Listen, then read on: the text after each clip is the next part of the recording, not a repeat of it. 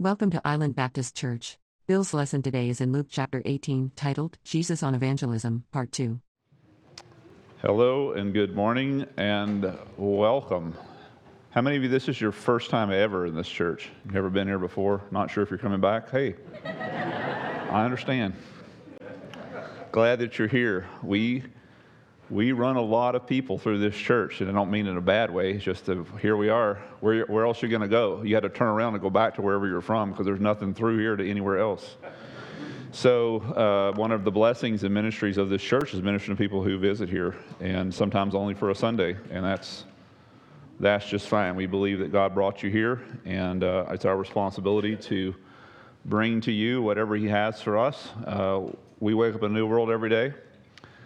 Just like you, but our God is way ahead of us in all things, and so we trust Him for what He enables us to do, the ministries He allows us to have. We're in Luke chapter 18, preaching through that as a church, studying through that on Sunday mornings. Not chapter 18, well, yes, but through the book of Luke. We find ourselves in chapter 18. In fact, we're going to be going over something we were in last week, which is this address this circumstance that is otherwise known as the rich guy called a rich young ruler. Chapter 18, verse 18. A man who thought he was saving himself by how good he was, and yet he was coming to the Savior and wouldn't hear him. So let's see if we can't do what he didn't do. A certain ruler questioned Jesus, saying, "Good teacher, what shall I do to inherit eternal life?" Now, first of all, he's asking the right person. Second of all, he's asking the right question. I mean, what more important question to have than that? But in our evangelical circles, we would have not done what Jesus did. From here point on, it diverts from that. And this is the best seeker there is. I mean, you can't get a better seeker than a person who's coming to Jesus saying, "What must I do to have eternal life?" But Jesus takes him, he doesn't say, first of all, notice carefully, he doesn't say, "I'm the Savior, accept me as Savior." He doesn't say it. Why? Why? You would have told him that, but Jesus doesn't. So maybe there's something we can learn. I would say, as opposed to, if you're going to put them side by side, who's the best evangelist, you or Jesus? I'm going to go with Jesus on this. I would suggest that we all do that because Jesus knows what He's doing. He doesn't offer the guy salvation because the guy, even though we ask the question, is not looking for a Savior. He thinks he's the Savior himself. Most people will. Most people do. The people who are outside of Christ, even people who are in church, who are not accepting Christ, because here's why: they think they're their own Savior. I'm good enough. Heaven's a place where the balances, tilt in the direction of good, and I'm better than most people I know, so boom, I'm in. And that's a common mistaken, I should say, demonic understanding. That's going to send a lot of people to hell. Many sincere people are going to be in hell. Many people who thought they would never make it into heaven are going to be there because they trusted Christ as their way of salvation instead of trusting themselves, as opposed to this young man. Let's keep going. "Why do you call me good?" Jesus says. No one is good except God. It's critical doctrine right there. Critical.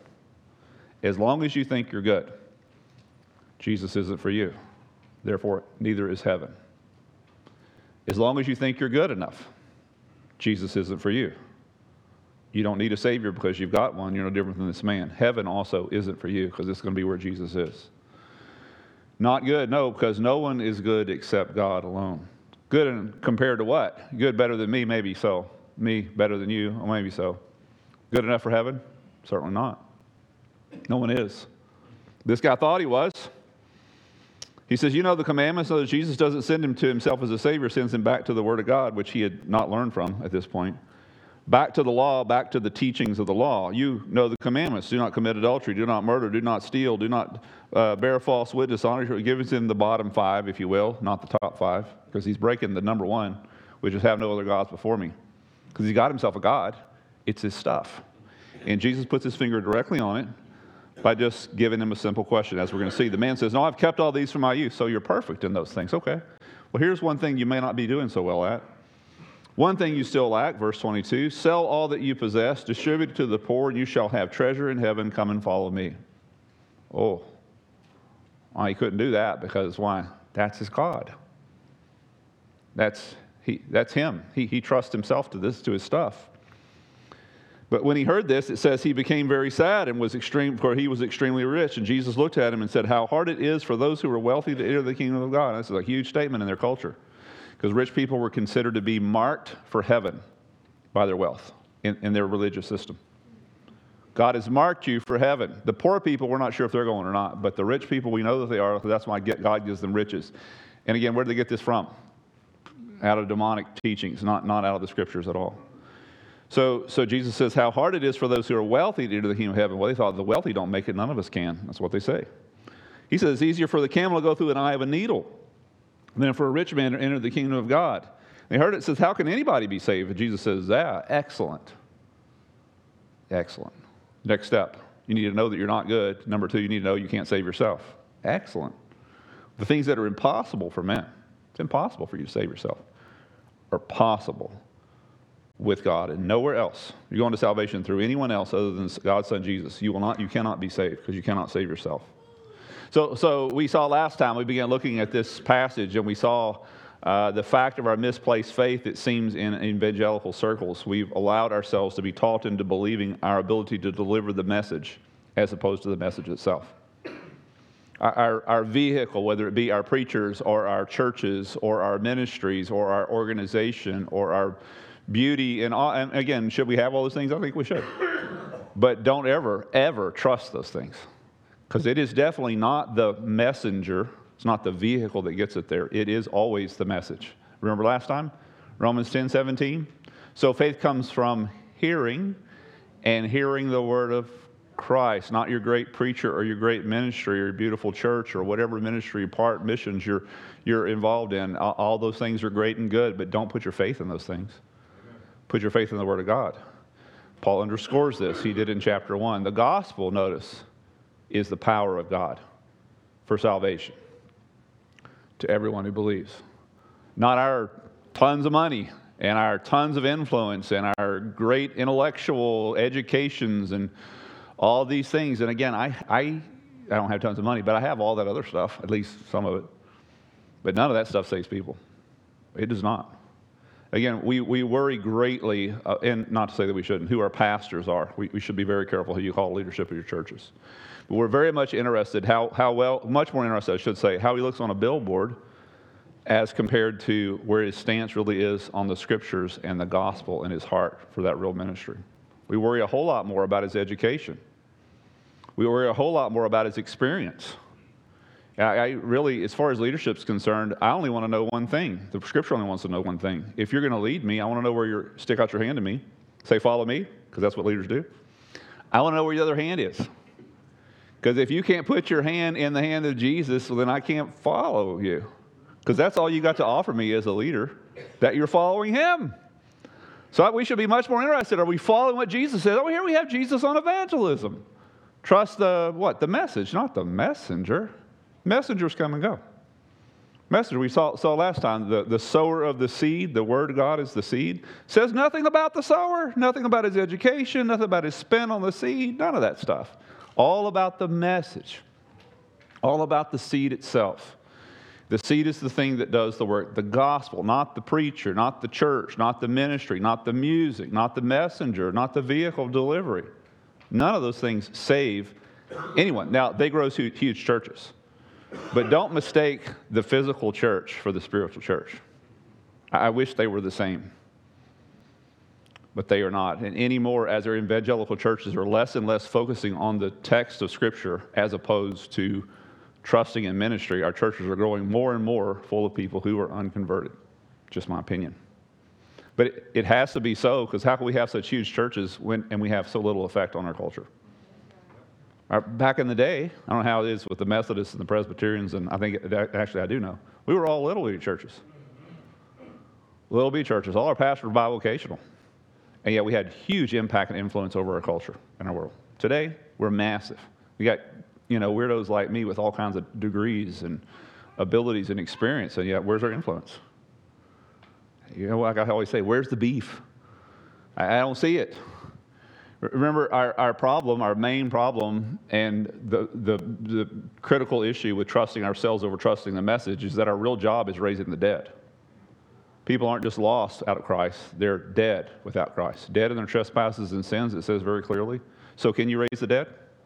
I mean, neither. What kind of formula are we going to put? How is my education or yours or our experience or our beautiful stained glass going to raise a dead person? It cannot. It cannot. We become churchism as opposed to Christians and serving and biblicists.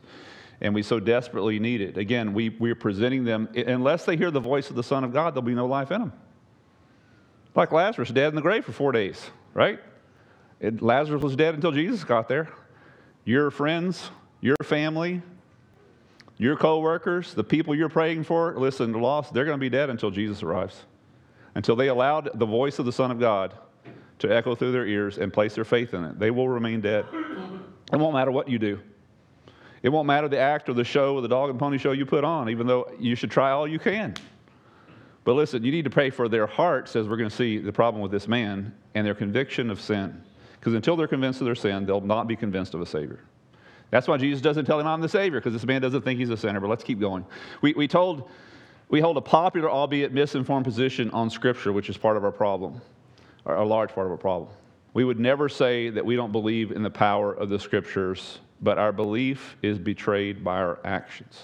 Again, we put a lot of emphasis on what we do as opposed to what we really, really believe about the Scriptures. Would you agree with me that would you agree with me that Jesus holds a correct position on the Scriptures? That his position, his theology of Scriptures is actually correct, and that anywhere we differ from Jesus' position on the Scriptures, that you and I are off? And as far off as we are from what he says, so far we are off from where we ought to be. So Jesus says some startling stuff about the Bible. Again, I reiterate, how could we possibly call ourselves followers of Christ and not hold the same position on this text of Scripture that Jesus held? So Jesus is wrong about that, but you're his follower? Seems incongruent to me. Jesus said some crazy stuff as far as our modern theology goes with Scripture that we really, really need to adhere to. For surely I say to you, until heaven and earth pass away. So let's check that out. We still have earth, and as far as I can tell, heaven's still out there. So it hasn't happened yet. And until that happens, one jot or one tittle will by no means pass from the law until it's all fulfilled. The word law there is a encompassing word. First of all, they use the word law to refer to the first 5 books of the Bible that Moses wrote. And then they would use it to refer to the entire Old Testament, which, by the way, at this point is the only testament that is in existence, as Jesus says this. So, do you have the same position on the Old Testament as Jesus did? That it not only is correct, it is correct down to the letter and to the sub-letter, because that's what he's saying here. The jot, as he calls it there, is the smallest letter in the Hebrew alphabet. It's the size, and it occupies the same place in the sentence structure as an apostrophe. It's actually not a punctuation, though. It's actually a letter. In our language, it would be it represents the Y, the Y sound, the jot. The jot is very, very small. It's the smallest letter in the entire Hebrew alphabet. Jesus is saying this because it could be possible that could be passed over. It's so small. So I forgot a punctuation, I forgot an apostrophe. Who hasn't done that? Well, he's saying, so in the translation of the text, is it possible that we could have left out a Y? He says, no. Because why? Because that's not possible, because God's in charge of his text. Not us, not our translators. God is. But he doesn't just stop there, not just the smallest letter. He also adds the word tittle. A tittle is a small line that distinguishes between letters. The difference between a capital F and a capital E, you picture those in your head, is a tittle. It's that little line at the bottom. The difference between a C, capital C, and an E is a tittle. That's what that is. Jesus says not only does the smallest letter, but the smallest pieces of individual letters will not fall out of the law until the whole thing is fulfilled. Now, do you hold the same position on the text of Scripture that Jesus does? You should. You should, because either you're right and Jesus needs to get in line, or Jesus is right and you need to get in line. You really should. You need to decide who's the Lord here. Who's following who? And you may say, well, Jesus is overstating things here, because he often did. And I won't disagree with that. He often told stories that were way overstated so that he could get people's attention, because the punchline was the ultimate thing. he would give them a scenario that would never happen in their culture or actually in real life so that they would actually listen. And then he would bring them home to stuff. He'd say, well, that's doing the same thing here. Oh, no. He doesn't throw around words, first of all, the way you and I do. And very particularly in this case, he uses this exact argument to defeat the whole brain trust of the Pharisees in one fell swoop. You know the story. You may not know he uses the letter, but this is the story here in Mark 12.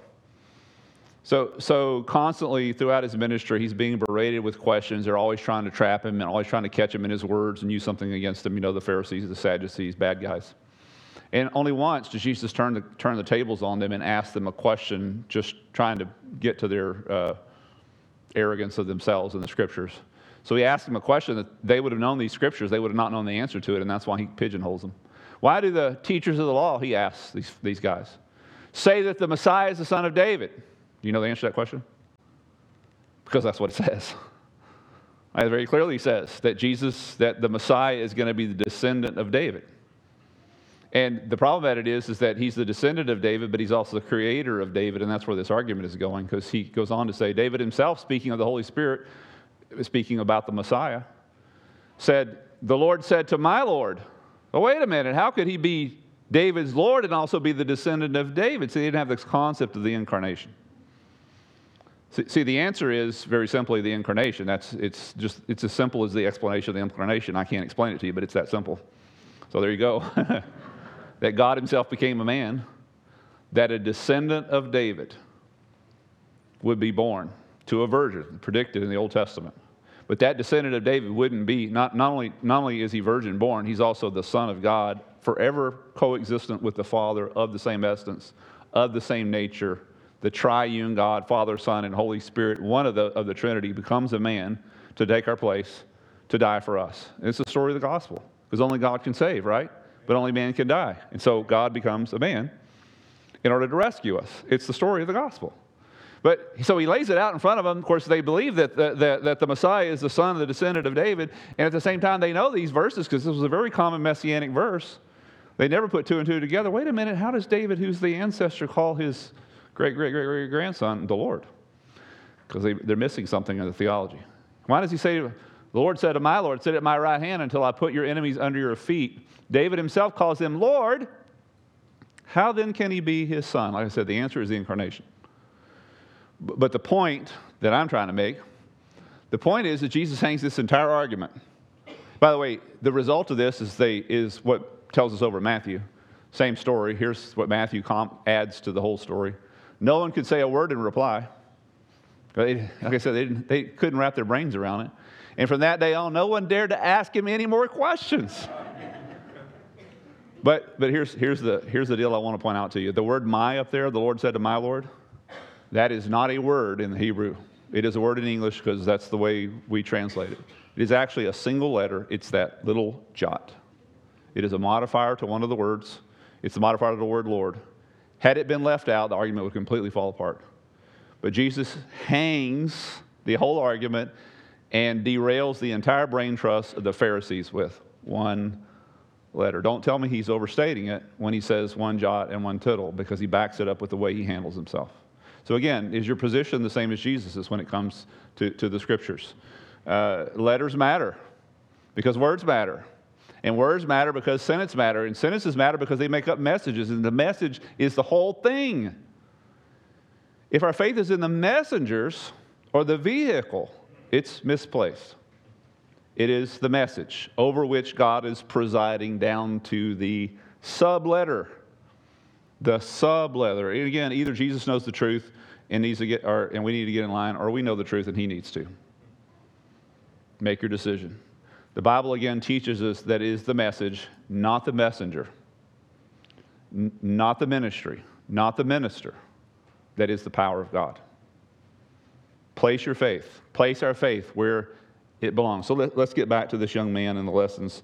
That's just a brief 30-minute introduction. Now we're ready for this young man. So this young man is great. I say that because in his culture, because of the title that he's given, it says he's a ruler. So he's young and he's a ruler, and that's not a political position, it's a religious position. Remember, the political environment is ruled by the Romans during this time. So there was no place to be as a Jew, a ruler, in that sense. Their ruler was completely, they allowed him to have authority over their religion. He was a ruler. He was the chief of a synagogue. To be young and do that tells us something. And the way Jesus deals with him, as opposed to a lot of these hypocrites, these Pharisees, Jesus deals very gently with this guy. This guy was something else. He really was. He was wholehearted in what he did, but he's missing something and unwilling to listen to the Savior on it. But he's a ruler. He's the head of his religion. He's reached the highest he could possibly go in that religious culture. He's also very rich. And the Bible tells us very plainly that his riches are his God. But again, Jesus is very careful with him. He's very kind to him without saying you worship at the altar of money and stuff. He still puts his finger on it by just simply giving him a simple command. So you don't? Well, then go and sell it. If it's not your everything, then you won't have a problem going in and sell it. But, of course, it was his everything. It was. And we hope and pray he didn't stay in that condition, but at least as far as the text is concerned, he did. Go and sell. It's interesting. What he says to this young man, he doesn't say to the likes of Peter, even though he does say to Peter and this young man, come and follow me. But remember, Peter, when Jesus comes to him and says, come and follow me, what does Peter do? He leaves everything, because you can't stay where you are and follow Jesus. Can't stay where you are. You can't stay Lord over your life and making your own decisions, fulfilling your own goals and dreams, and follow Jesus. That's why the Scripture says very plainly, you must deny yourself first, take up your cross, and then you can follow me. And not until then are you a disciple. You call yourself a disciple, listen, you're doing your things your own way, making your own plans, calling your own shots. You're not a disciple.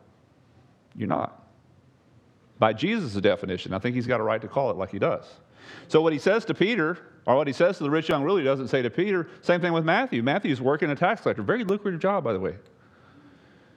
Jesus doesn't say leave everything. He just says come and follow me. But he does leave everything, doesn't he? Because he can't stay where he is and follow Jesus. He can't. But he does say leave everything to this man because that was the issue. See, I can't be your Savior, sir. As long as you've got yourself a Savior, you need to drop this Savior, which is dragging you to hell. Then I can, if I can interpret Jesus, then I can be your Savior. Not until then.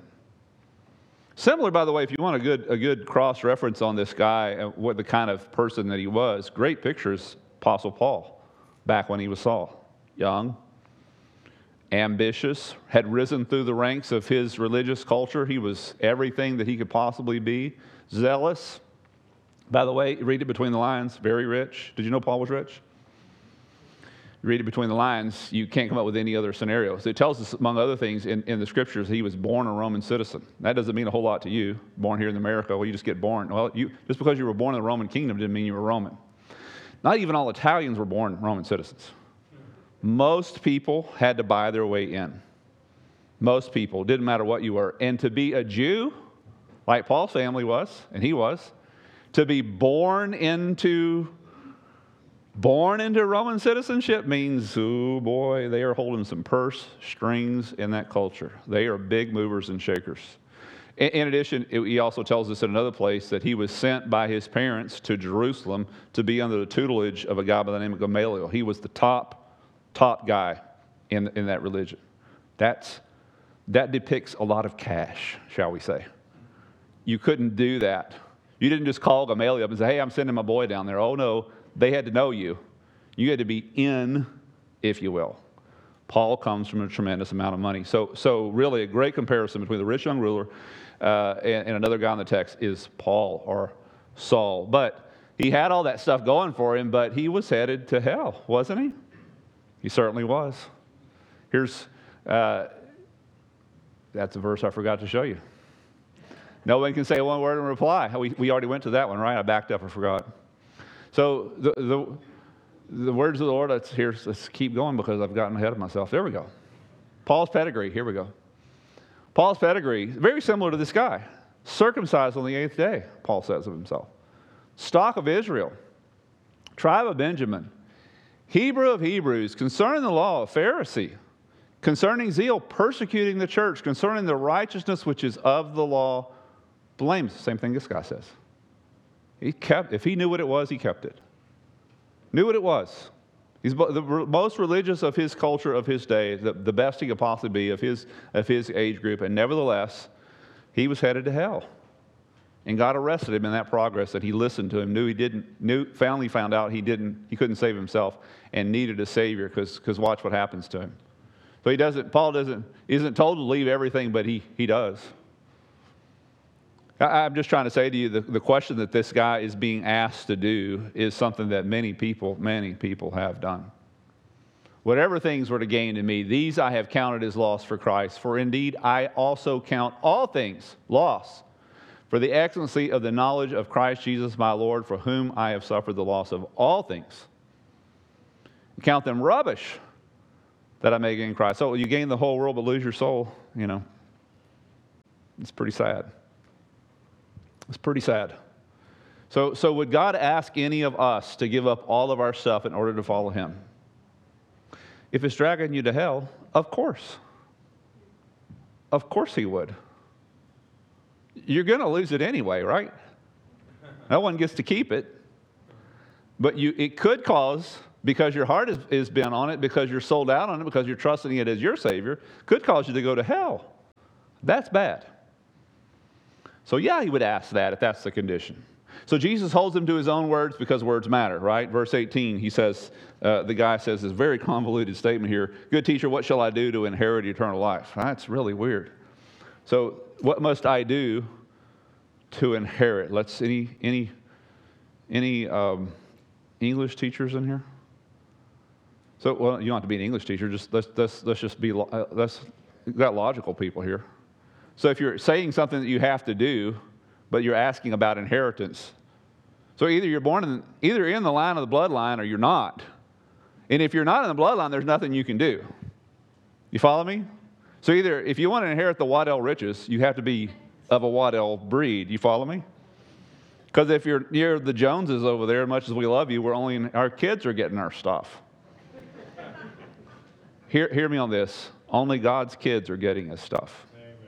No one else. Amen. And if you're not in the bloodline, there's nothing you can do. He unknowingly makes the argument for what we know of, as Jesus says, the fact that you must be born again. You must be born into God's family and kingdom. There's not a work you can do, not a thing you can do, because if you're not in the bloodline, it doesn't matter what you do. You're not inheriting from God. Jesus says, unless a man be born again, he cannot see the kingdom of God.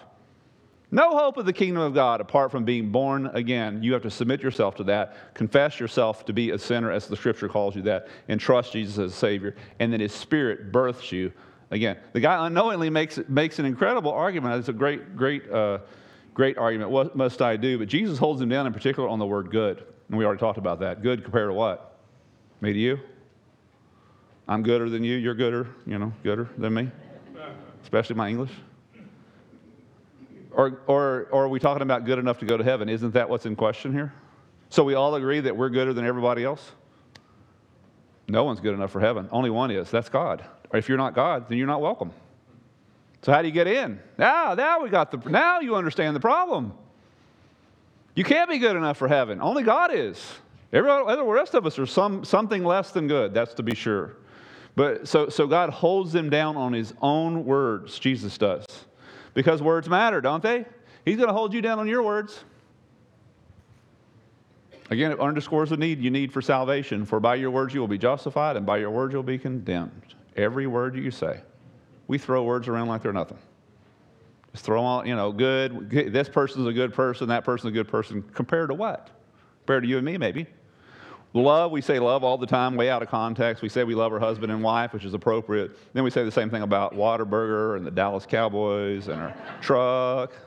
There ain't no sacred words anymore because we just flippantly throw them around. God is not like you or me. He doesn't throw words. He's very serious and very direct about his words, and he's going to hold us to those words. So Jesus holds the man to his own words, and then he holds the man to God's words, which is the most important thing here. Doesn't give him the same info, as we saw last time, as the woman at the well. The woman at the well starts talking about the Messiah, and what does Jesus say? I'm that guy. Here's a guy asking for salvation. He doesn't say, I'm your guy. Why is that?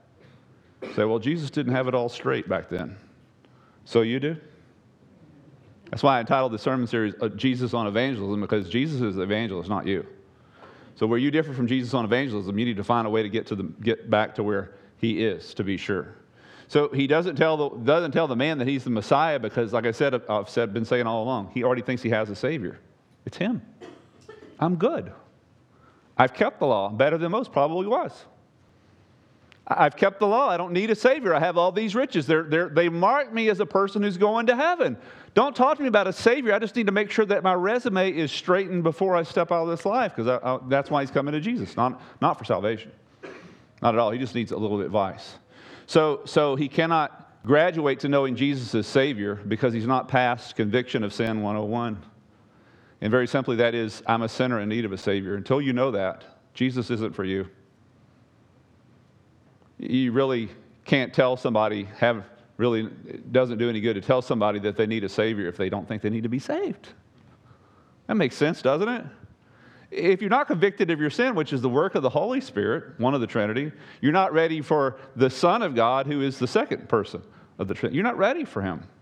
You've not learned what the Scriptures teach you, and the Scriptures of the law teach one single thing, that you are a sinner. Galatians 3. If there had been a law given which could have given life, could have given you everlasting life, then truly righteousness would have been by the law. No such thing. But the Scriptures have confined all under sin. Just traps you, boxes you in. And until you acknowledge that, I'm a sinner in need of a Savior, then you're not let out of this box. You're not let out. He doesn't let the man out of the box. He doesn't let the man out from under the instruction of the law, that the promise of faith in Jesus Christ might be given to those who believe. It goes on there, verse 23. Before faith came, we were kept under the guard by the law. It keeps you. It humbles you. Tells you nothing other than you're a sinner. God's laws are laws, period. If you break them, there's no way to fix them. The only way to do them is pay for them, and that requires an eternity in hell. It keeps us under. Kept, that would be afterwards, the faith that would be revealed afterwards. Therefore, the law was our tutor. See, until you learn what the law teaches, that I'm a sinner in need of a Savior, then I'm not ready to hear the whole story of the Savior. So I know I'm sick. I'm not interested in the cure, right? That doesn't make any sense. But this guy, of course, was claiming perfection. I've kept all those laws. But again, he hasn't learned what the Scriptures, what the law actually teaches. For whoever keeps the whole law and yet stumbles at one point, you've trashed the whole thing. All the laws have been broken for you. Heaven is not an option anymore if you've broken any of God's laws. So you plan to go to heaven. What's your plan? Hey, I'm sure you've done more than one. No offense, I think you probably didn't, you've broken these many times. But modern evangelism answers to the sinful world as opposed to the way Jesus handled this sinner. Modern evangelism's answer to the sinful world is to tell them that God loves them and has a plan for their lives. Jesus doesn't say that to this man. In fact, he never says that. He doesn't. Not that he doesn't say that God loves us, but every time he deals directly with a sinner, he always deals with their sin. Because why? Until you're cornered by your sin, you'll have no need for a Savior. We're doing them no service, ladies and gentlemen, when we don't tell them about their sin. When we write it off to some other problem, when we say it's some other issue, when we say that it's not their fault, you're not doing them any kind of service. We shouldn't condemn a sinner. They're already condemned. To tell them they're not condemned when they are in fact condemned is to not tell them the truth. And that's what you're supposed to be doing. We try to sell them on a better life. Jesus never did that. We try to sell them on better finances. Jesus never.